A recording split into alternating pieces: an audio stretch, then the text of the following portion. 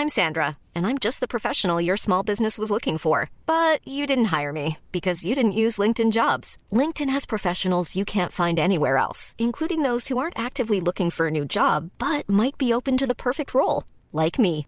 In a given month, over 70% of LinkedIn users don't visit other leading job sites. So if you're not looking on LinkedIn, you'll miss out on great candidates like Sandra. Start hiring professionals like a professional. Post your free job on linkedin.com/people today. Many of us have those stubborn pounds that seem impossible to lose, no matter how good we eat or how hard we work out. My solution is PlushCare.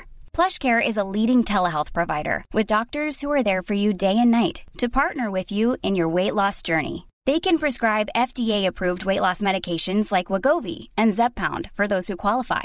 Plus, they accept most insurance plans. To get started, visit plushcare.com/weightloss. That's plushcare.com/weightloss.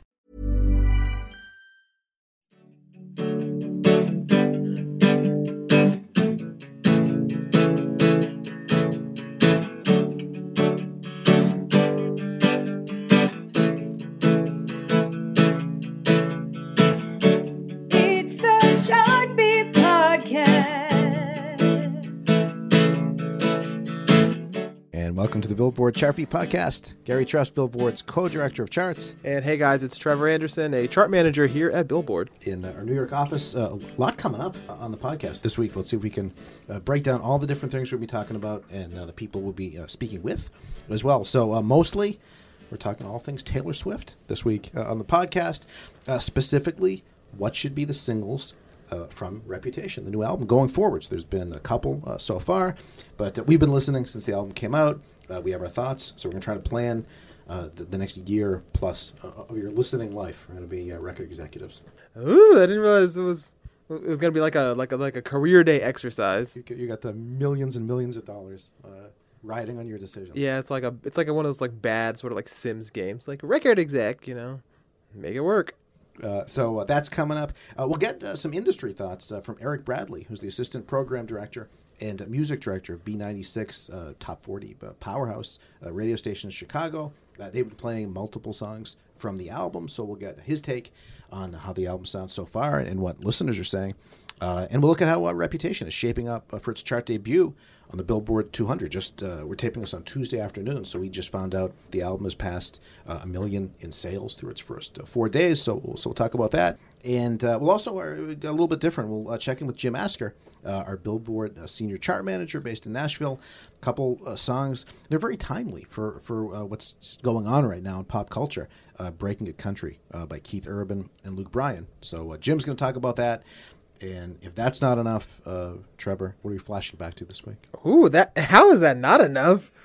Ooh, that's solid, Gary. In our third hour. Yeah, goodness me. We'll be looking. We'll actually just be flashing back a couple years, so just to 2015, which believe it or not, that we've only had one Taylor Swift album in that time, so we're not going back very far. We're going back to an era of 1989. It's not going to be about Taylor Swift, though. It'll be about somebody else, another pop diva. And this sort of trend may be a too strong a word, but this coincidence or situation that keeps showing up, especially in a streaming world, that a lot of artists are taking advantage of. So I'll tease with that. But it's just a couple years out, so it definitely is still affecting the music that you hear today. All right, that's all on the way. Right now, let's recap this week's Top 10 on the Billboard Hot 100. 10, 9, 8, 7, 6, 5, 4, 3, 2, 1. Number 10.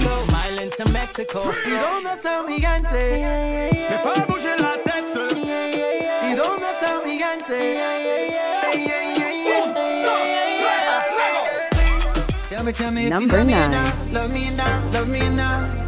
At the house on you, am I lucky or not? Lucky or not? Lucky or not? You gotta tell me if you love me or not. Love me or not? Love me or not?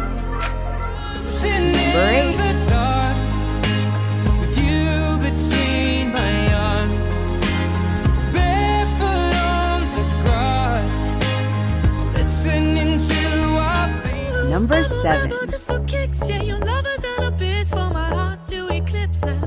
Might be over now, but I feel it still. Number 6.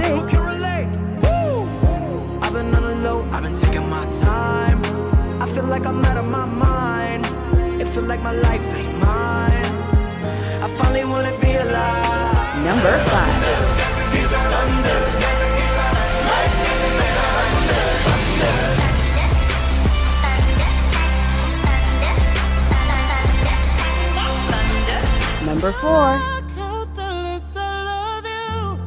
Baby, we don't stand a chance. It's sad, but it's true. I'm way too good at goodbye. I'm way too good at goodbye. Number I don't 3. dance now, I make money moves. Say I don't gotta dance, I make money move. If I see you now speak, that means I don't fuck with you. I'm a boss who a worker. Number 2. Half of my heart is in Havana, ooh, nah, nah. He took me back to East Atlanta, nah, nah, nah. All of my heart. And number 1. Popping pills, man, I feel just like a rock star. All my brothers got that gas and they always be smoking like a rock star. Fucking with me, call up on the Uzi and show up, man, them the shot toss. All right, and if you are a Dave Chappelle fan, this one is going to be for you because this is the 5th week at number 1 for Rockstar, Post Malone, and 21 Savage. Gary is not a Dave Chappelle fan. I can tell by the look on his face. Dave Chappelle and Gary did not go way back in 2005. If you did know the reference, though, shout out to you. But in any case, Post Malone, yes, holding down the number 1 spot once again with 21 Savage. Holding off Havana, Camila Cabello at number 2 for a second week. And both of these songs, as they sort of, it seems like as their labels and management try to figure out the number 1 situation and how that may play out, there's a couple factors going in the past couple of days that have made this race a little more interesting in the next couple of weeks. We'll start off with Camila for her efforts to get to number 1 for the first time in her entire career.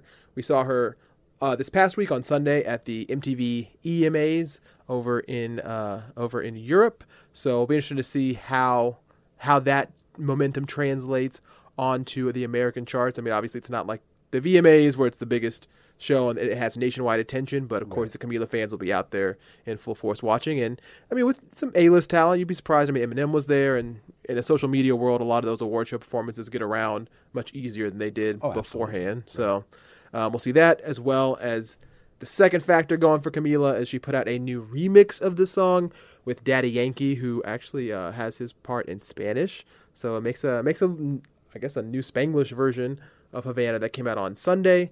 So that's midweek through the tracking week that we have here for sales and streams. So it'll be interesting to see how much that can play into the race in next week, but definitely a new plan out there as well. And on top of that, something we've seen for a while now, maybe about 12, 18 months, both Rockstar Havana now on sale, right. 69 cents on iTunes. So trying to get those people who may not want to spend a whole dollar to spend at least 80 cents and help out.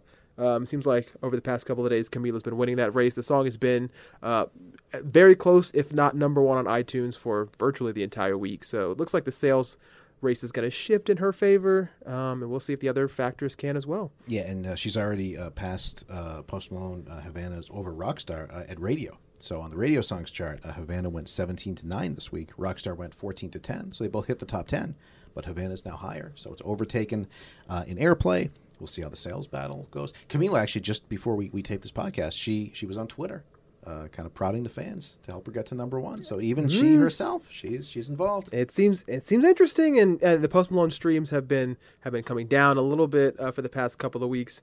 I know one thing that that's where some chart watchers, some chart fans out there keep noting is there is no music video for the song yet, so there's still that avenue of streams coming. But I mean, at this point, it's Tuesday, and the video's not out, and of course, Post Malone will have until Thursday for this week. So if he's gonna drop it, I hope it's a banger that sets the world on fire. Or if not, if he can hold off for another week, maybe drop the video then.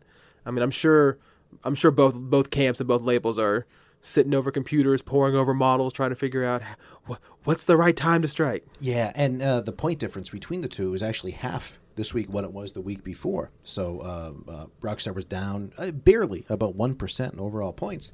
Havana was up 10%. So it's closing the gap. Anything can happen week to week, but at least momentum-wise, at the moment, Havana is trending in the right way. So we'll see what happens. But we could have a really close battle for number 1 next week, the way it's looking, and it's possible. The last time we talked about a battle for number 1, I think most people were mentioning when it was Taylor versus Cardi back a few I guess a couple months ago at this point. And then remember how Post Malone kind of came out of nowhere and people were saying, well, maybe, could this do it? Could this do it? It seems like, on paper, we kind of have one of those scenarios again where people say, wait a minute, there's this huge new song out. Could this throw the race, entirely for a loop? And of course, I'm talking about the Eminem and Beyonce song Walk on Water that we heard debuted last Friday. I walk on water, but I ain't no Jesus. I walk on water, but only when it freezes. Why are expectations so high? Is it the bar I set, my arms I stretch, but I can't reach?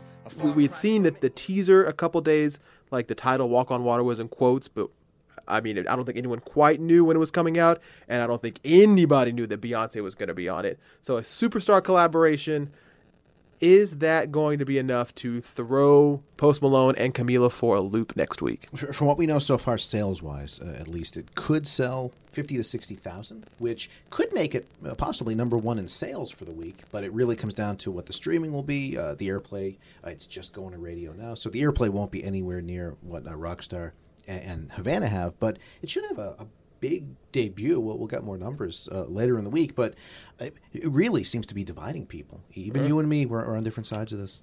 For sure. Let me throw out one last little factual note for people who are trying to figure what that means. If it sells about 60,000 copies, let's give it on the upper bound of that.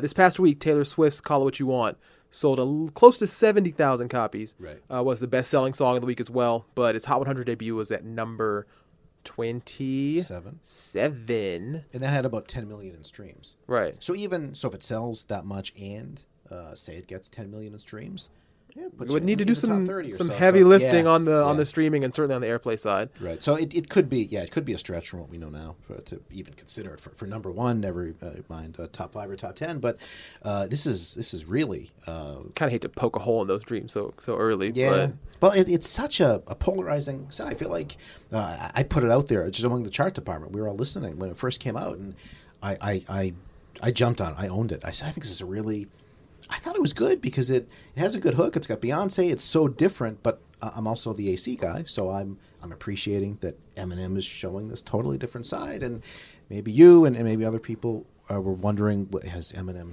completely gone soft on us? What's going on here? I don't. You're just shaking your head. I am. Even just hearing you rehash those thoughts. No, Gary. This is no. I'm in the minority with everyone else who might make it the number one selling song of the week. I know a lot about minorities. I'm just saying. No, but this song to me, it's an interesting song I think for a lot of people, in particular because I think it's one of those songs where you saw the names and you expect, and unfortunately, better for us, that gives you an impression. It's got to be this iconic collaboration. I mean, we're talking Eminem and Beyonce. For anyone who grew up in the 2000s, I mean, even by Billboard standards, Eminem was the top artist of the 2000s. Beyonce was the top female artist. So this is one of those, superstar A++++ collaborations. It's like One Sweet Day. Sure. And the thing about it is, for the guys, for people who have two people who have so much energy, Beyonce is, especially when she performs, has a huge amount of energy. Right. We know Eminem can just go kind of wild and just pour so much rage and passion into those songs. That's where it felt flat for me. And I know that Beyonce, there's not a whole lot of Beyonce in the song, and it's definitely more of her like gospel kind of R&B hook more than necessarily like a pop banger. Right. And I guess just I was hoping for something a little more 03 Bonnie and Clyde, a little more, M&B here to run the game. And it's not that, and that doesn't mean it's necessarily bad. Yeah, if anything, it reminds me kind of Kesha Praying, which has become such a big hit despite tempo. So maybe, oddly enough, it's been proven that a song with so little tempo, like this Beyonce Eminem song, can be a pop hit. Maybe it's just going to wind up being more of kind of an introductory track that just ushers in the album, and then it's got to be, it really couldn't be anything with less tempo coming after this, but they are going to radio with it, so we'll see. Yeah, and to that point about Kesha, and I guess because Kesha did a song with Macklemore earlier this year, a lot of people really making that link between Eminem and Macklemore like never before. Obviously, they both get it because they're both white rappers, and they are by far probably the two biggest white rappers we've seen in ever. But in terms of now of messaging and delivery, because if you haven't heard the song, it's a much more introspective, self-analytical Eminem, which has always been there in his catalog. Certainly, I mean, he's used his own life and his struggles with fame and his ups and downs. That's all been sprinkled into the message, but now it's on full force display, kind of like never before. But yeah, I mean, it's just an interesting choice. I don't know. I mean, I do appreciate what the song means. I do appreciate that the two artists got together. I guess just it's hard for me to get over like when I pressed play, I thought it was going to be one thing, and I'm still. It's like somehow every time I press play on that song, I think to myself like, well, maybe this will be the time where it's just, I walk on water. Like I'm ready to be, Instagram captioning it and screaming at the top of my lungs and blaring it from the car. Anytime I see something on the '86 Red Sox, I always assume Bill Buckner's gonna catch the ball and they're gonna get out of it. It never changes. Just one time, you just kind of hope you could win. All right, so we'll see. It'll be some kind of a hit. It'll debut next week, so we'll look at that. We'll see where it goes going forward. Other thing this week, not on the Hot 100 yet, but over on the Hot Country Songs chart, 2 songs debut. Give a little listen to each one. It's Keith Urban, Female, and Luke Bryan, Most People Are Good. Sister, shoulder, daughter, lover, healer, broken halo, mother nature, fire, suit of armor, soul survivor, holy water, secret keeper, fortune teller, Virgin Mary, scarlet letter, technicolor, river wild, baby girl, woman, child, female. I believe most people are good and most mamas ought to qualify for sainthood. I believe most Friday nights look better under neon or stadium lights. I believe you love who you love, ain't nothing you should ever be ashamed of. I believe this world ain't half as bad as it looks. I believe most people are good. All right, so new music from Keith Urban and Luke Bryan. We just wanted to dig a little bit deeper into this because you heard some of those lyrics. These are directly related to what's going on right now in just overall conversation in pop culture right now. So both of those songs this week are new on Billboard's Hot Country Songs chart. I wanted to talk to Jim Asker in Nashville, our senior chart manager who oversees all our country charts, get his take about all this. So here is Jim Asker on the Billboard Chart Beat podcast with us.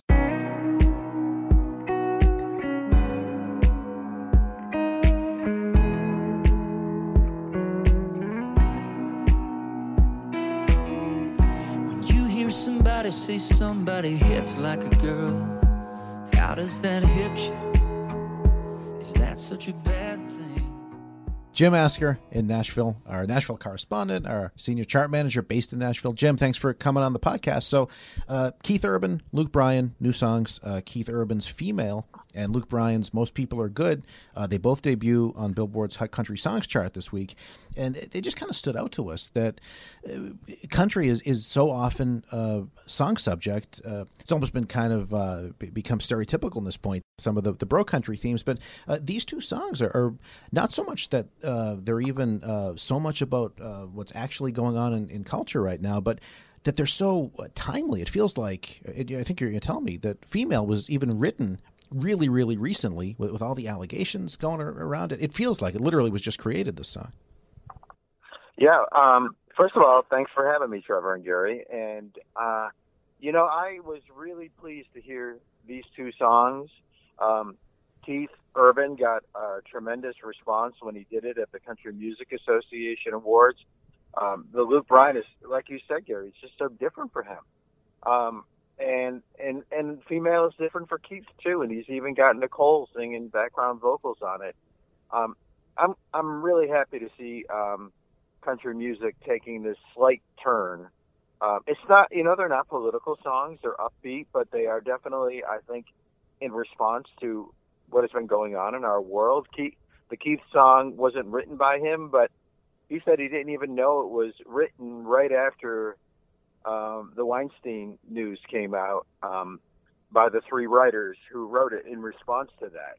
But then he said it fits perfectly, and he was glad to hear that.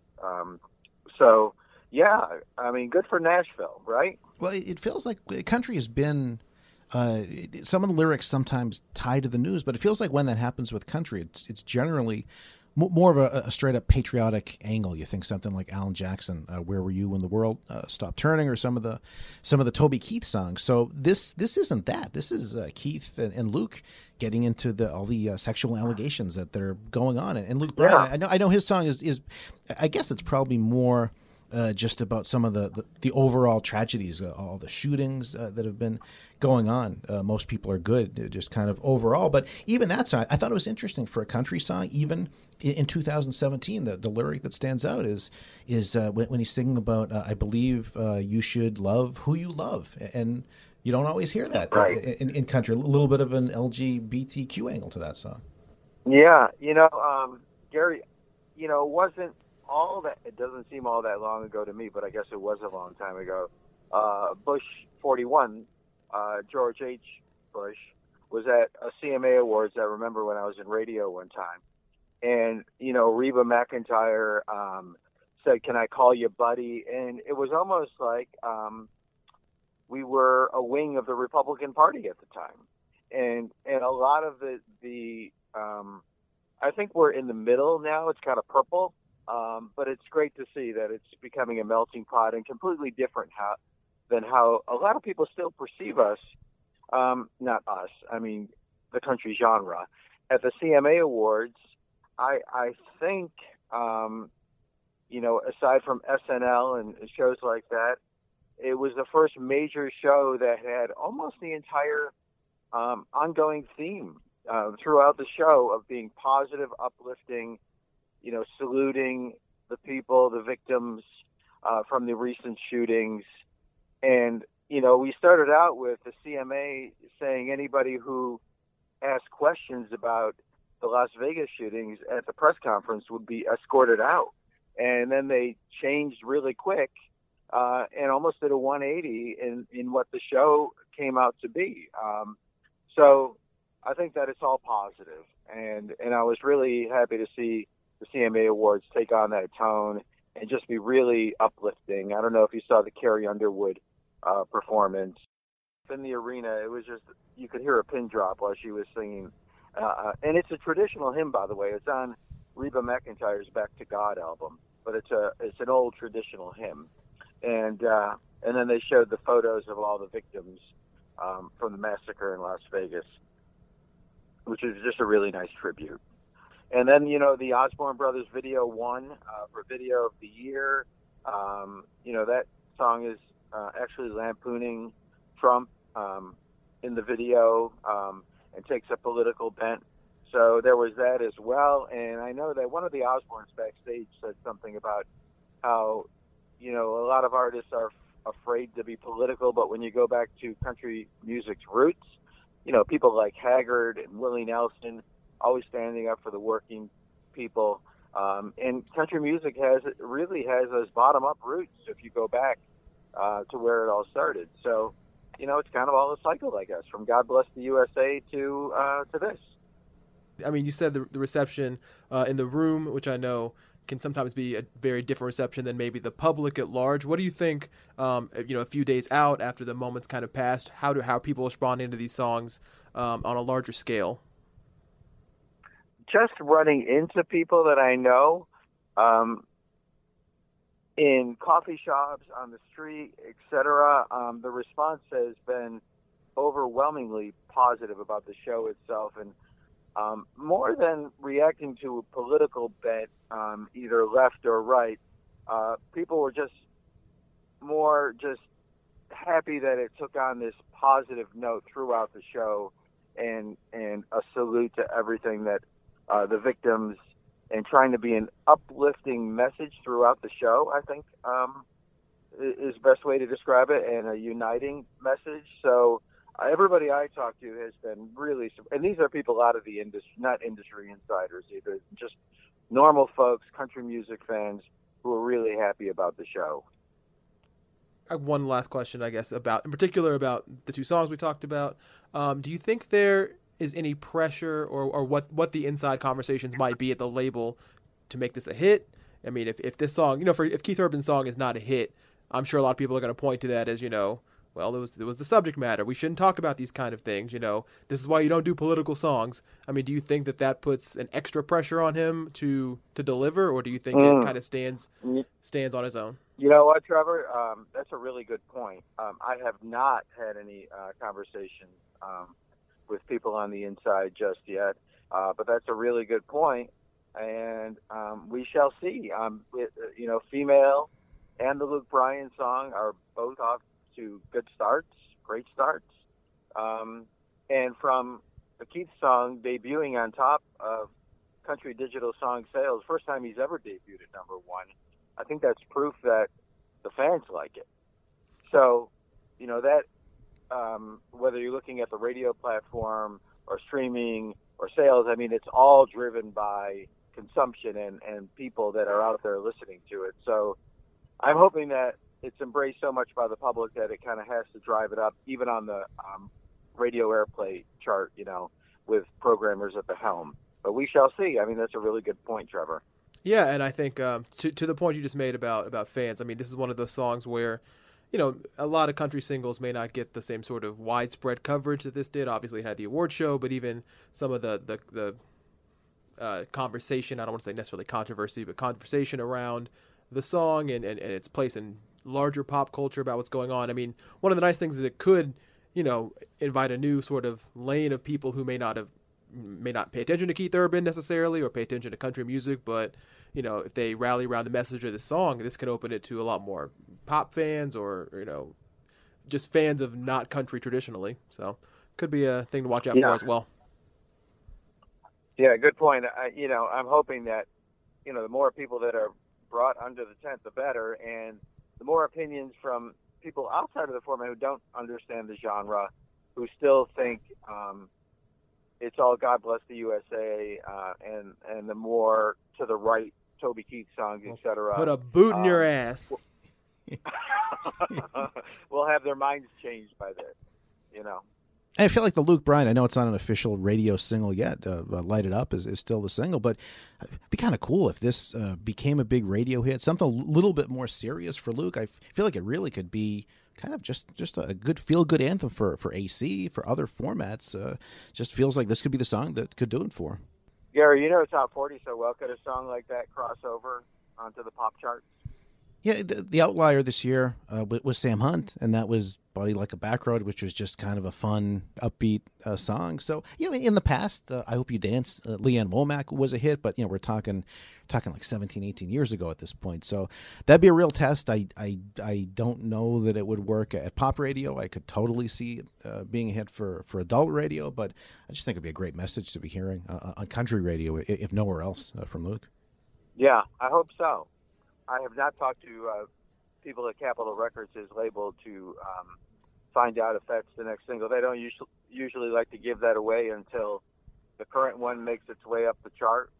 But hopefully this had a good enough of a splash to become the next single for him. The album's coming out in a few weeks, and it should have a good debut.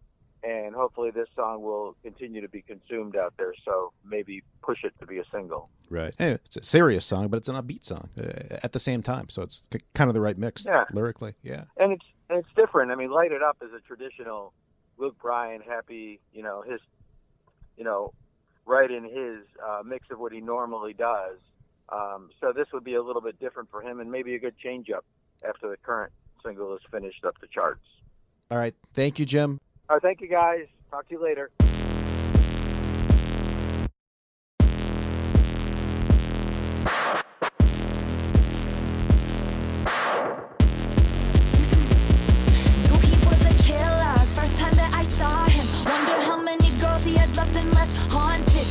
He's a ghost, then I can be a phantom, holding him for ransom.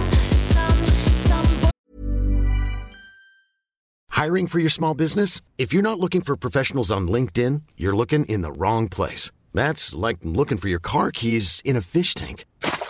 LinkedIn helps you hire professionals you can't find anywhere else, even those who aren't actively searching for a new job but might be open to the perfect role. In a given month, over 70% of LinkedIn users don't even visit other leading job sites. So start looking in the right place. With LinkedIn, you can hire professionals like a professional. Post your free job on linkedin.com/people today. Millions of people have lost weight with personalized plans from Noom. Like Evan, who can't stand salads and still lost 50 pounds. Salads generally for most people are the easy button, right? For me, that wasn't an option. I never really was a salad guy. That's just not who I am. But Noom worked for me. Get your personalized plan today at Noom.com. Real Noom user compensated to provide their story. In 4 weeks, the typical Noom user can expect to lose 1 to 2 pounds per week. Individual results may vary. And as we make our way from Nashville back to New York, we're going to follow the path of somebody else who took that Nashville to New York leap. Who else but the one and only Taylor Allison Swift? Well, this is the one place anywhere on the internet that you're going to get a take on Reputation. Nobody's talking about it, right? Yeah, do something different. It's odd how it became such a here and there album.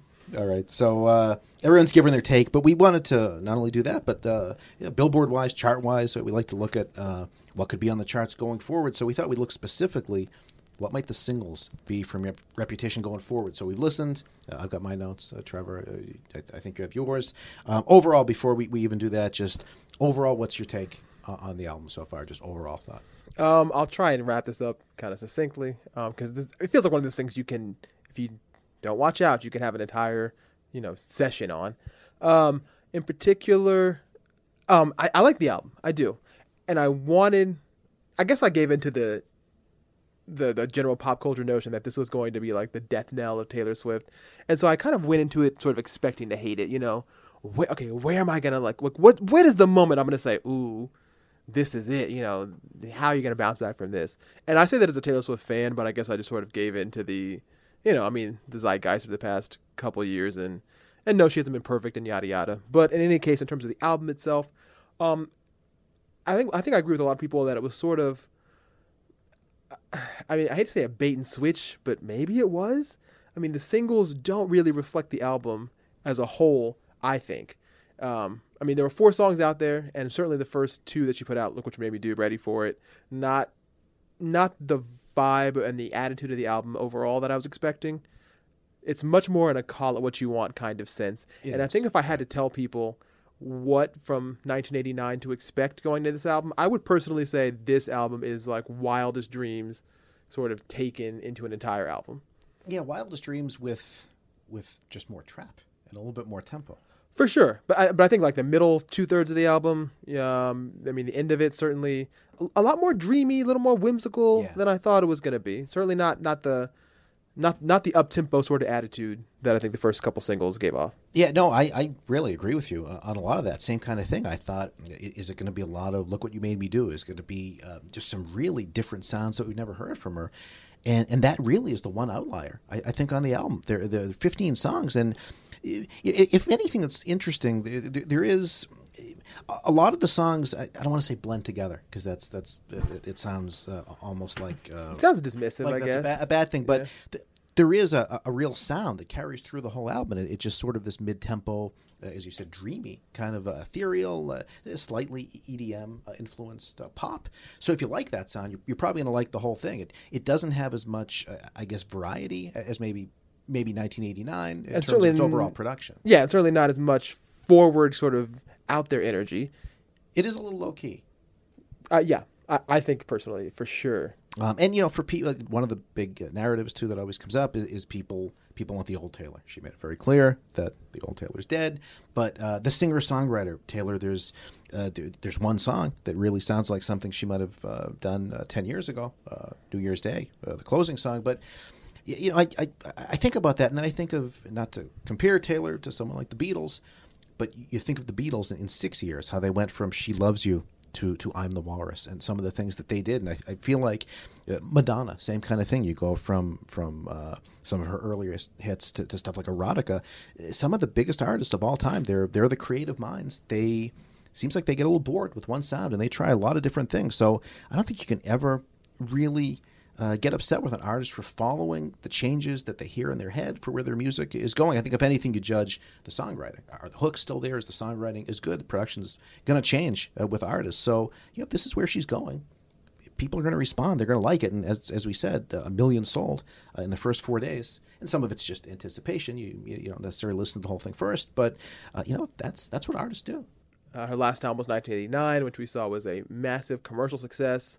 Also a huge critical favorite, but it really broadened the fan base, I think, in a way that none of her 4 other albums before that could do, because they were all, sort of country adjacent. This one kind of opened the doors. And this one, is much more, like there's definitely more trap. It doesn't I guess when a lot of people noted last year, or those rumors that she was going to work with Drake, and we saw also the Apple Music ads where Drake and Taylor were both in them at certain points, and I think he was listening to like one of her songs in one of the ads. So there's a lot of Taylor Drake cross collaboration there, right. And I think she was listening to Jumpman or whatever. And so this to me sounds like it could be a Drake Taylor kind of album. Like, I'm surprised in a way he didn't pop up on something, but it's got that sort of moody, kind of just, this is what I'm feeling right now kind of thing. The one thing that I think still is a point when Better Man by Little Big Town won for Song of the Year at the CMAs, how that side of Taylor, the country side, but not even just the sound or the production, that it's still there. I think lyrically, a lot of fans who grew up with Taylor really like that very intimate style she had, where she could really paint a picture of a relationship, which I kind of hear it in a different way. I feel like her writing style is just a little bit different. It's still descriptive. There's still a lot of turns of phrases that are really interesting, but something like the song I always go back to with Taylor that I think has just pointed out her skill as a songwriter is The Best Day. Remember that song? This is from Fearless, right? I'm 13 now and don't know how my friends could be so mean. I come home crying and you hold me tight and grab the keys, and we drive until we found a town far enough away, and we talk and window shop till I forgot all their names. I don't know who I'm gonna talk to now at school. So the lyric about kids have made fun of her in school. She's driving with her mom, and we're going to window shop until I've forgotten all their names, and she's wondering who she's going to sit with at school now, who she'll be friends with, but her mom is making her feel better for now. It's just, there's a lot of emotion that she describes in that, and I think that's always been her charm, and it gets a little bit lost maybe under heavier production. It's kind of hard to have that same lyrical connection when the music is so much more produced, but I think that's what always drew people in, and it was very... This could happen to me. It doesn't get anyone can picture themselves at school like that. It's a little different when the lyrics are more, I've been fighting with Kanye for 3 years, and now I'm going to say what I think about it. It just isn't as relatable. It just can't be. Can we also, you made a lot of great points there, but I do want to pick up on that Kanye thing. Can we just pause and give a shout out to, anybody who would have had the foresight, that moment that you thought was going to be like a one-off, 1 week kind of pop culture thing. It's amazing how that has colored both of their lives for almost a decade. I almost can't wait to read all the hot takes in, 2019 when it's the 10-year anniversary, because that moment has overshadowed, not overshadowed their entire careers, but that moment has, it is a pivotal part of both of their developments as artists, and it just, who would have guessed, Well, she says in the album, one of the lyrics is, I don't like drama. Drama likes me. I'm paraphrasing. Drama loves her. It doesn't like her. It loves her.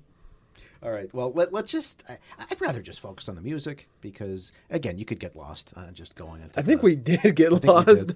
But let's look ahead. So look what you made me do. First single. I think we said it's really not fully representative of what the whole album sounds like. Ready for it? Half and half. I feel like when you get to the chorus, it's just this big pure pop chorus blooms, and that's kind of more the sound of the album. So that's the second radio single. Who's going first? Who's picking the third single first? You got to go. I'm going. I keep going back. I feel like there are 3 songs there could be third, fourth, or fifth. And I'm putting Gorgeous third. You're so gorgeous, I can't say anything to your face, 'cause look at your face. And I'm so furious at you for making me feel this way. But what can I say? You're gorgeous. You should take it as a compliment that I'm talking to everyone here but you. And I kind of hate in some ways to pick a song that we knew before the album was out because it feels like maybe there's a bias that I know it more. But I just keep coming back to it. Sounds the most radio ready to me, and it could be a hit in the winter. So yeah, that's what I'm going with. That's what I'm going with third. Gary, I think I agree with that. I think I was trying to decide what I wanted to be a pick. I picked it. The wintertime thing I definitely agree, but I also just personally sort of strategically was thinking your first two songs are two sort of up-tempo, sort of big bombastic songs. And I think, it's that old trick of you give them sort of one thing and then you give them the complete opposite to show the range of the album. And I was thinking, I think Gorgeous is probably still sonically attractive enough to where you listen to it, because I do agree that there's some songs, what will be probably quote unquote the filler cuts later in the album that seem to me a little too sleepy to put on radio. They're not, they're good songs, but it's one of those things where it's not going to necessarily attract me if I'm not listening, or paying attention to it. So I think Gorgeous strikes that balance well enough. And I would agree. I think that would be a good kind of wintertime song. And people already kind of know it, which always kind of helps. But yeah. Plus 2 lyrics to shout out. One, it gets extra points for me because she mentions going home to your cats. Yeah. I don't know if maybe the radio edit can cut that part, but at least she'll laugh at herself for being such an old grandma nerd about that. For being a cat lady. The other line I just thought is we were talking about lyrics that anyone can relate to. I thought this line actually really does. The line where she says, "You should take it as a compliment that I'm talking to everyone else." Well, the lyric is you should take it as a compliment. I'm talking to everybody but you. Right. So it's just sort of an interesting, like we were saying about the Best Day, how she watches the way people feel, the way people interact, and I just thought that's kind of a very insightful line about how sometimes when you like someone, they're the last person you want to talk to. You'll talk to anyone else because you don't want it to go bad. So I just thought that's kind of nervy, flirty Taylor for sure. Yeah. So all right, so we're going with Gorgeous third. You go next. What's our fourth single? All right. If we're gonna play sort of the calendar game, if we are doing Gorgeous for the winter, I think the springtime song. I personally, I wanna be your end game. I wanna be your first string. I wanna be your A-team. I wanna be your end game, end game. Big reputation, big reputation. Oh, you and me, we got big reputations. And you heard about me. I'd be quite surprised if Endgame were not a single at some point. I think just whether it's the star power, we don't really even get that many Taylor Swift collaborations, period, and especially on her own albums. So I think that could be that's a good get you outside sort of. I think of if I were back in college, when springtime comes around, people starting to get back out and play sports again, and just kind of want something to jam to on the lawn. And I think in particular, that chant of big reputation, something, I don't know, there's something kind of like collegiate about it, and I feel like that would do well at that point in time in the year. Well, we haven't compared notes, but I had that as fourth too, and part of me part of me thinks that should be the third single because it feels like maybe the most buzz is about that song because of Future, because of Ed Sheeran rapping. Maybe that needs to be next. If it gets lost in the Christmas shuffle, I still feel like that's the right time for that. It just keeps. I just keep going back to Gorgeous. It has a more obvious hook, so that's what I'm thinking. You go with that third, fifth. See if we're 5 for 5 here, and I thought of maybe this should be third. Well, I guess we're 2 for 2 technically, by definition. That's true. Yeah, we got the first two right. I feel like this could be third or fifth or maybe fourth, and I think it's probably the catchiest song all out on the album. Getaway Car. Old-fashioned, we were cursed. We never had a shotgun shot in the dark. You were driving the getaway car. We were flying, but we never get far. Don't pretend it's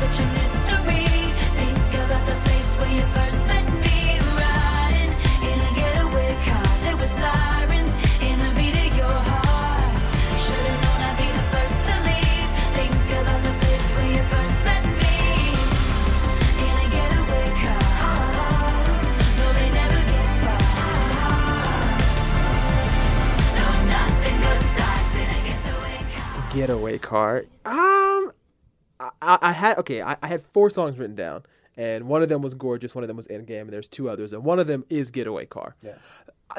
Every time I listen to it, though, it feels like, because I know people were saying out there they thought it should have been the first single off the album. I was thinking that too as I've listened now, and it might have been a whole different story about this album. She came out with this great catchy pop song, and not something as polarizing as Look What You Made Me Do. It might be totally different thinking.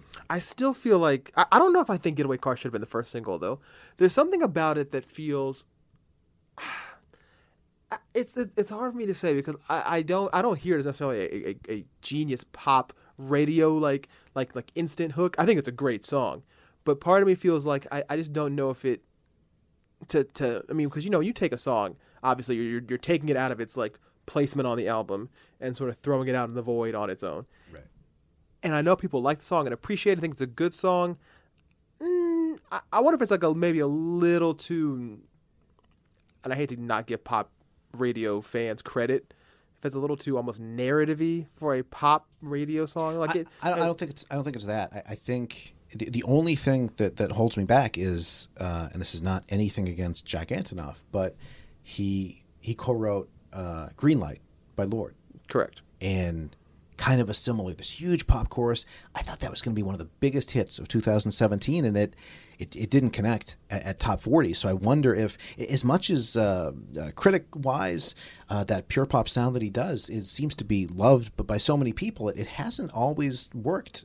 Bleachers haven't crossed over to pop radio, so maybe if you want maybe these songs don't work for radio. I don't know. Well, if you want to look back even in the Taylor catalog, and you can give the asterisk that it was the 6th single, and maybe people get tired of the 6th single. But Out of the Woods was right. The 6th song from 1989. Right. And that was the first one, to miss the top 10 on the Hot 100. It really didn't even come close at all. Right. So, again, I'll give it the asterisk of 6 single fatigue, but, yeah, but I'll say time. This song has a much better hook than Out of the Woods. Out of the Woods is more of a groove. This the chorus is the payoff. For sure.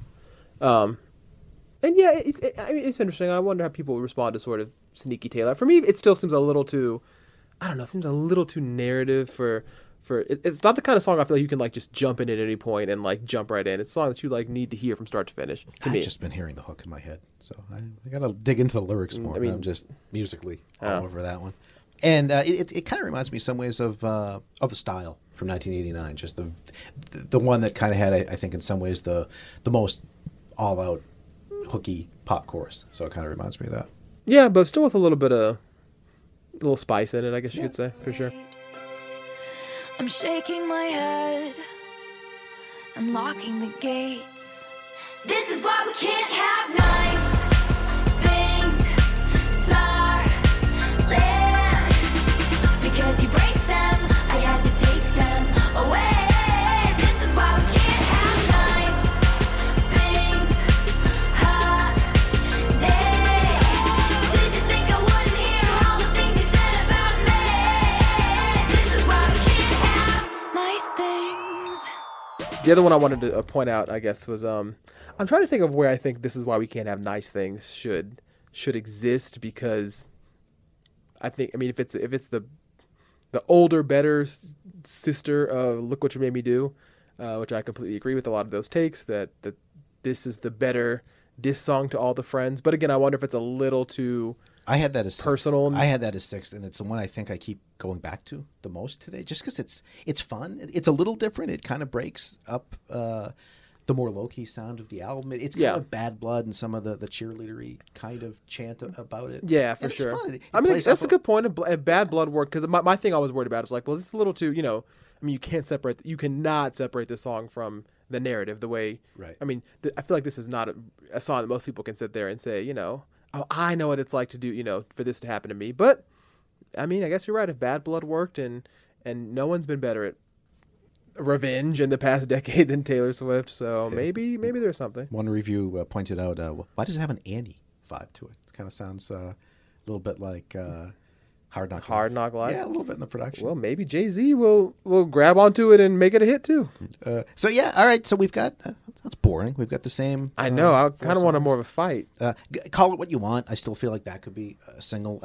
She's gone. She's gone 7. It's got a good hook. Address could be the I Don't Want to Live Forever type single. Dress, yeah.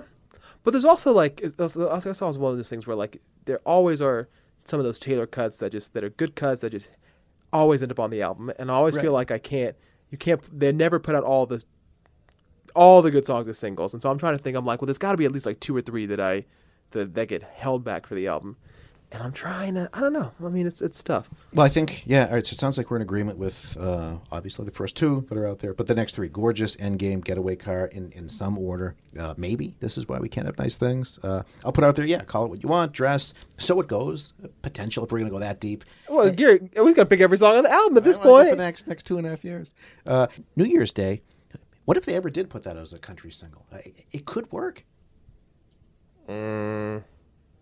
We're gonna open a country promotion team on my imaginary label. I'm gonna say Gary's gonna have to keep dreaming on that one. Though of course it will be hot around New Year's Day. I'm sure those streams are gonna spike. All right, let's get radio's take. Let's go to Eric Bradley, music director, APD of B96 in Chicago. I've been playing some of these songs. Let's get from someone who really knows what they're doing with all this stuff. Eric Bradley on the Billboard Chart Beat Podcast.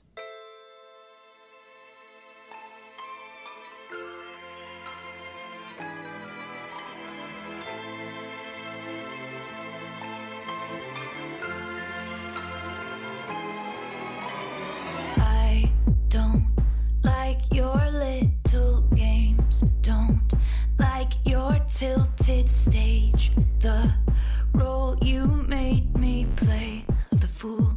No, I don't like you. Eric Bradley, APD, music director of B96. We've been talking Taylor. Let's get an official opinion of someone in the business. Overall, Eric, what's your take on Reputation so far? Well, I mean, my favorite track on the album is the entire album, and that still holds true today. I think that album is loaded, and I'm really hard for me to nail down my favorite song or songs. I think it's exceptional from start to finish. I think it's a pop masterpiece, and as per usual, she delivers the goods. Now, there's a lot of talk going into it that people, we're not feeling the singles out as much, or that they didn't seem to be quite the reflection of the album that people were expecting. Were you surprised by that when you heard the first couple of songs and then what the album actually ended up being as a whole? Yeah, I mean, a little bit. I mean, let's be honest. Look What You Made Me Do is probably the most different sounding song she's ever made. And I thought coming with something like that was so left of her normal center was kind of wise. And it clearly didn't disappoint her fans and the people that are intrigued by what she's doing and that love her and that are going out and buying Reputation in droves this week. So I didn't have any problem with that. And I thought Ready For It was right in the pocket of where I thought she would be. And I thought the Instant Grat tracks were equally as great. I loved Gorgeous, and Call It What You Want was awesome. And but I knew the best songs were going to be on the album, and that is true. So. How did Look What You Made Me Do at radio? We pointed out that it had a pretty big drop from number 1 on the pop songs chart, on the radio songs chart. It feels like it's not going to be the longest lasting hit, unlike something like Shake It Off for the first single, which really did turn into a long-term hit. Does this one feel like it was more of kind of a quick statement song? She's back. She's addressing some of these pop culture rumors, things, and now she's onto something else. Does this one feel a little bit different than some of her more deeper hits? Yeah, it feels exactly what you just said. I think it was effective for what it needed to do and what it needed to be, and I think it was everything that she needed it to be as far as like the lead single from her new record announcing that she's back and getting the attention and having the accompanying visual and doing everything that it needed to do effectively to set the Reputation release. I didn't think it was a misstep whatsoever. I felt like it wasn't her biggest hit. It didn't have the longevity that Wildest Dreams or Shake It Off or Style or Blank Space or anything from the last record really had. But for what it needed to do, I felt that it did exactly that. That's what we keep saying, that she really couldn't have put out a different first single. That kind of had to be the first single for good or bad. It is kind of polarizing, but it doesn't feel like this could have worked as a third or fourth single. It just feels like this has to be the one to introduce Reputation. For sure. Because Gary and I were talking about what we think could be the future pop radio singles, and especially for an album that I think is cohesive as an album, to sort of pick out what you think could be the radio hits. Where do you see after Ready for It, the album heading?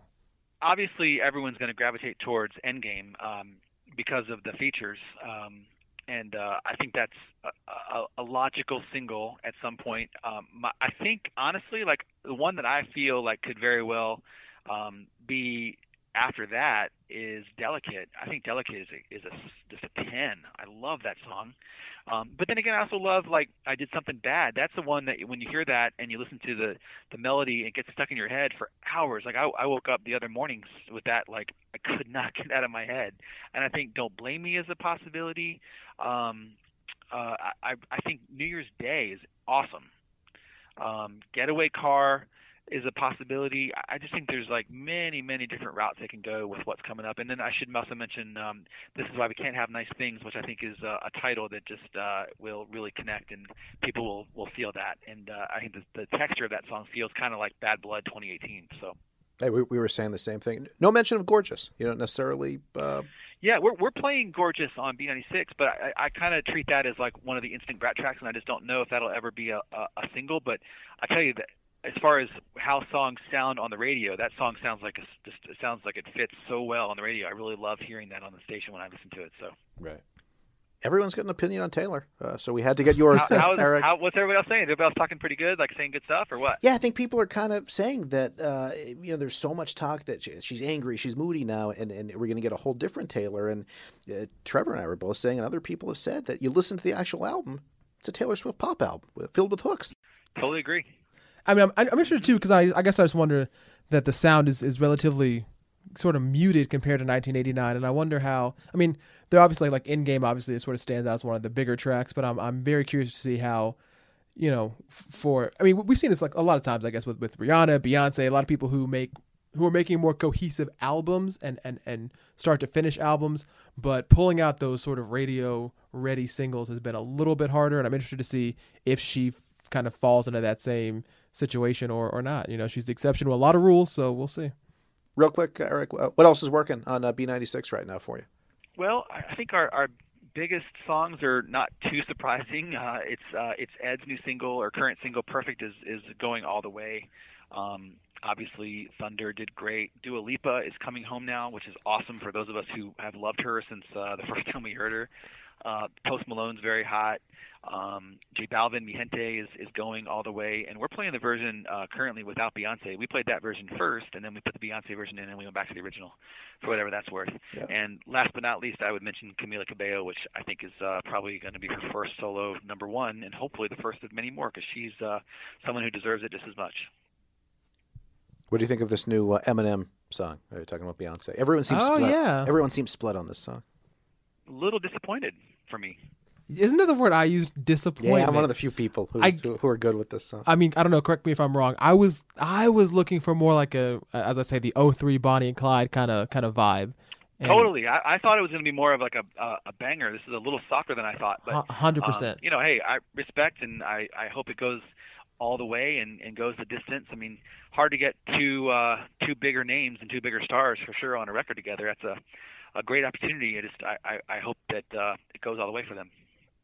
Yeah, like you mentioned, the Dua Lipa, too. It feels like that's been a slow build, but we've seen how passionate her fans are. It feels like the song really does have some legs. Well, and a really big international base that I think, huge in the UK. People have been waiting for that breakthrough. And, of course, the American market is the hardest to break, but it seems like now it's finally coming home for her. It's breaking, yeah. I feel like it's totally going, and I'm thrilled for her. She's another just dear person who you want to see succeed and want to see have like a lifelong, long, successful career. I think I think the world of her, and I hope that this is like the first of many like real legitimate smashes for her. And I think this really sets the table for what's coming after this. All right, thank you so much, Eric. Hey, it's my pleasure. Thanks for thinking of me. I'm glad to be a part of it. I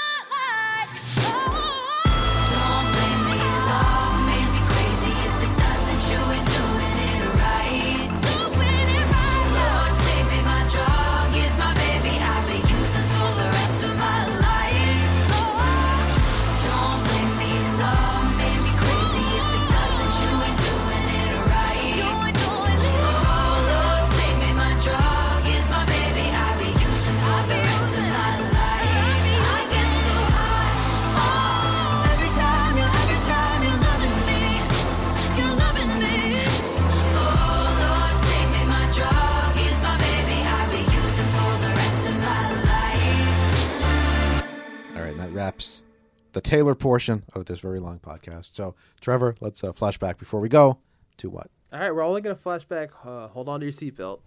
24 months. I thought we had time for a whole long ride. I could get some stuff done, but no, just a quick trip. We're here already. 2015. Do you still recognize it? All aboard. All right, so this week we're going to focus on Ariana Grande, which was, yes, I see, exactly. It was only 2 years ago, and it's almost like we're kind of one of the, I shouldn't say an infamous single because it's not sort of that, but an interesting single that we use to kind of highlight a phenomenon we're seeing more and more often. So flashback 24 months ago, 2 studio albums out. My Everything had been the most recent one. A lot of hits on that. We'd heard Problem from that. We'd heard Break Free. We'd heard Love Me Harder, which was, I think, sort of pop culture's big introduction of The Weeknd. Right. So this is like, before The Weeknd really even blew up. And then, so we're heading into album cycle number 3. A lot of people, bloggers, fans, all ready for the album, which is supposed to be called Moonlight, to come out. And we get the first single in late 2015 from what we think will be Moonlight. It's a song called Focus.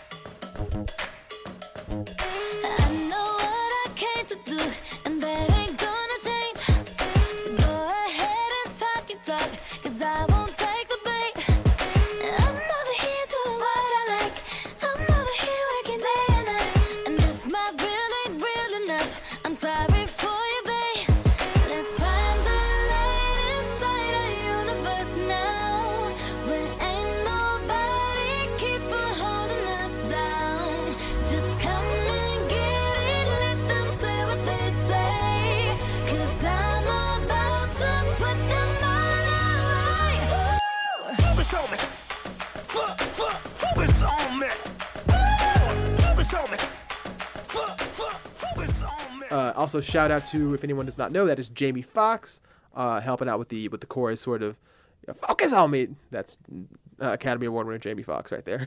All right, and so the thing about this song in particular, everyone said, even all of the posts that day, Focus, lead single from her song, debuts at number 7 on the Hot 100, doesn't have the longest legs of the songs in her career, but something interesting kind of happens in between that October and next spring when we get the album Dangerous Woman, and that is, the album is not called Moonlight, it is called Dangerous Woman, and there is no song called Focus on it, unless you have apparently the Japanese deluxe edition.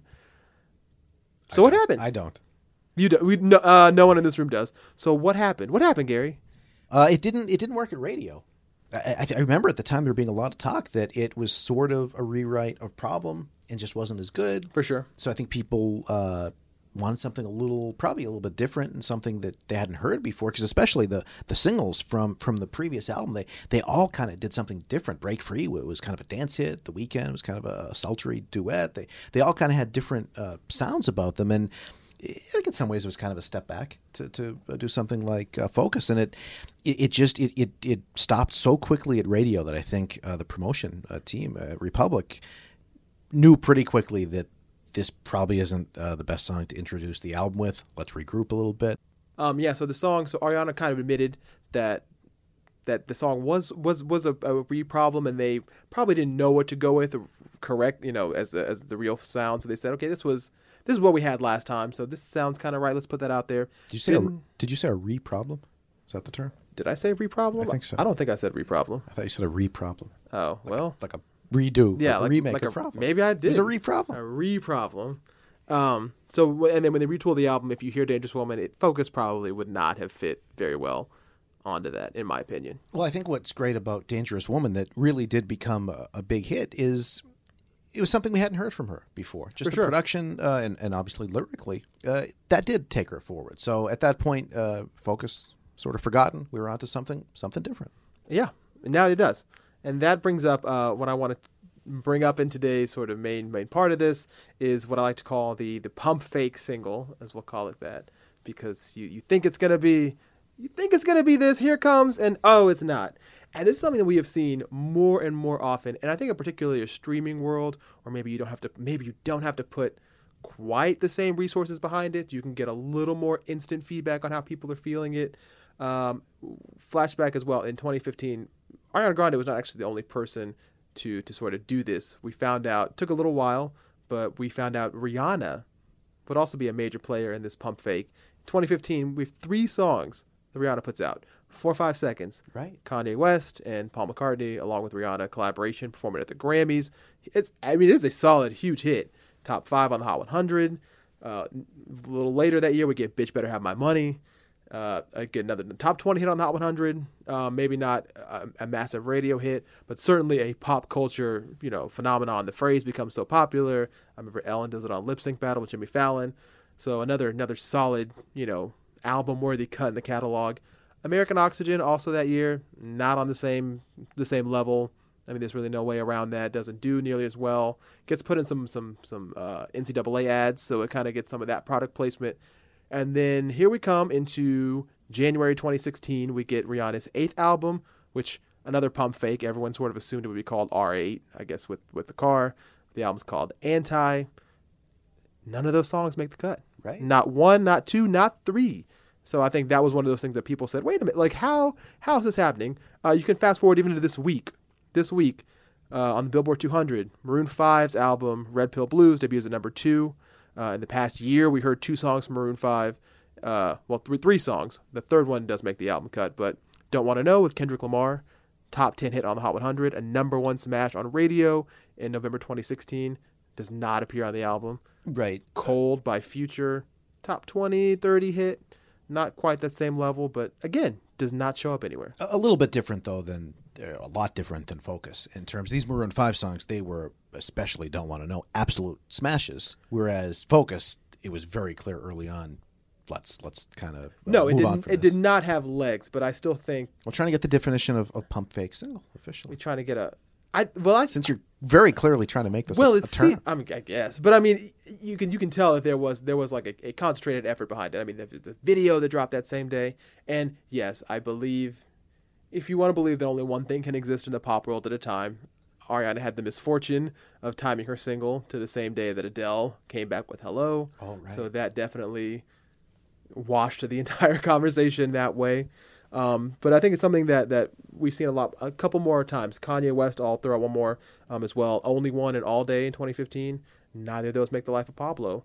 So, it's one of those things, I guess, in a streaming world. Exactly. Do you, and this kind of brings into the conversation of album and what their sort of status and relevance is. And nowadays, it's just interesting to me that, so many artists can throw out all these songs, even have them be hits. I mean, you can say Focus wasn't a hit.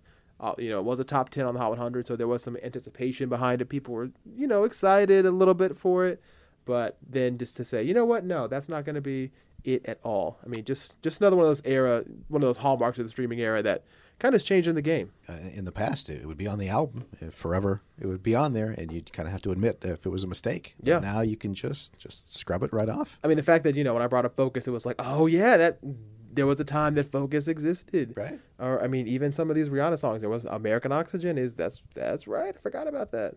So, just kind of one of those fun things that I was looking at when I was trying to figure out what to talk about this week. And when I saw Focus 2, I was like, oh, yeah, I guess we could talk about this and sort of what it did. Not to say that, and I don't want to say that Ariana inaugurated this club. She wasn't the first person. Certainly there are plenty more anecdotes and examples from even the 80s and 90s of songs that came out in one place and were never on people's albums until maybe a greatest hits, or they never did them on tour. But just for something in a streaming world that makes it that much more accessible, but at the same time sort of that much more able to be hidden. Yeah, it was sort of interesting too how you go through the singles from Dangerous Woman. That was the first single. Good statement song. Into You, I always thought was going to be the absolute biggest hit. Sounded like the most obvious hit. Actually didn't hit the top 10. It was a big hit, but it got to number 13 on the Hot 100. And then I was always surprised for a while. I think the more you heard it, sounded like a total smash. But Side to Side, the third single from Dangerous Woman, that got to number 4. That wound up the biggest hit from the album. So you can never know what people are going to wind up connecting with. You can make all the plans ahead of time. It's always going to come down to how does it actually react once it gets out there. I think that's exactly true. And to spin this one a little forward, I think we're going to see a couple more. There are a couple pump fakes out there right now that I think we will not see on any album track list And in particular, I'm going to point right now to this week's number 2 song, Havana, Camila Cabello. There have been, this is one of her, I think, 3 or 4 songs that come out before this song really caught on that I don't think Crying in the Club, which she put out in the spring, got to number 47 on the Hot 100. She put out a song, I Have Questions, pretty soon after that I think a lot of people sort of have forgotten about. And when Havana came out, there was actually there was a dual release that day, Havana with Young Thug and OMG with Quavo. Now Camila's kind of said as much that Havana is sort of a new direction, a new sound, something that she's a little more tied to. I mean, I think Havana will be the start of something new for sure. Whether all the songs have that kind of vibe, but nothing else. I think a little more grown up, a little less down the middle pop. Right. Maybe a little more influence of R&B and Latin and maybe even trap is obviously in right now. So that one I'll be interested to watch out for, and also in that same kind of pop vein, some of these Selena Gomez songs that have been out this year. Right. Be interested to see what happens with those. They've been not the biggest hits in the world. Both within the top 20 was Bad Liar, Fetish peaking at the top 30 on the Hot 100. So still solid top 40 hits, but to follow Revival, which had 3 top 10 hits, I wonder, I think there'll be a reset on this project too. I feel like they kind of get a little bit of a pass because they were kind of overshadowed by It Ain't Me, which became so huge. You don't think so? No. You think so? Yeah, I feel like those are almost bonus songs, whereas It Ain't Me was still going strong. She could kind of slip in a couple other extras, see if they connected. Yeah. I could see that. I feel like she was kind of playing with house money a little bit while she's riding so high with It Ain't Me. Kind of see if these other slightly experimental. Obviously, Bad Liar was way out there. Fetish is lyrically a little adventurous. Yeah, but it does feel like, testing the waters. Revival came out in 2015, so coming up, 2 years now, maybe 2.5, feels like you kind of warm up for the next album cycle. I'd be surprised if those songs were on the new album. Feels like it's a reset. I do too, and I feel like especially something we've seen a lot recently. The first single's always been important, but it feels like especially now in the streaming world where attention can get so divided so quickly, and you can be here and gone. You gotta land with that hit to introduce that album. And related, although we're kind of going off on a different tangent, but something we've talked about this year, 2 of the absolute record-breaking biggest hits still aren't even on albums. Despacito, not on an album. Sam Hunt, Body Like a Back Road, not on an album. So really, the rules are all just being rewritten about the importance of albums in a streaming world at this point. So we'll see. Okay, that was really long. You think this week's was long? So next time we're going to be back here on the Chart Beat podcast. It's actually not going to post next Thursday like it usually does because next Thursday is Thanksgiving. But the week after, on Tuesday, will be November 28th. If we go back 25 years to November 28th, 1992, a certain classic song went to number 1 that week. So we figured it's time for another flashback retro Hot 100 countdown. So we're going to flash back to the top 40 hits on the Hot 100. November 28th, 1992, a favorite of yours, Trevor? Yeah, definitely a one of the biggest songs ever recorded, really. Madonna, TLC, Boyz II Men, maybe Whitney Houston is on that countdown. Gary and his teases. Gary, what's your favorite pump fake song we should close with? Is it Pretty Girls by Britney Spears? Iggy Azalea, that song never ended up on it. Britney Spears did not pick that one up for her album in 2016. Iggy still has yet to put out another album, so maybe it will find a home. But you've created this pump fake thing. You've got to own it. You've got to take it all the way. You've got to pick one. All right. Well, we talked a lot about Rihanna having some pump fakes in her career. We'll talk about another one that involves her, and that's going to be Calvin Harris. This Is What You Came For, which I think a lot of people thought would be. It never was on an album. Smash hit for the summer, only last year. So taking us back to Taylor, who co-wrote. Baby, this is what you came for. Lightning strikes every time she moves, and everybody's watching her, but she's looking at you.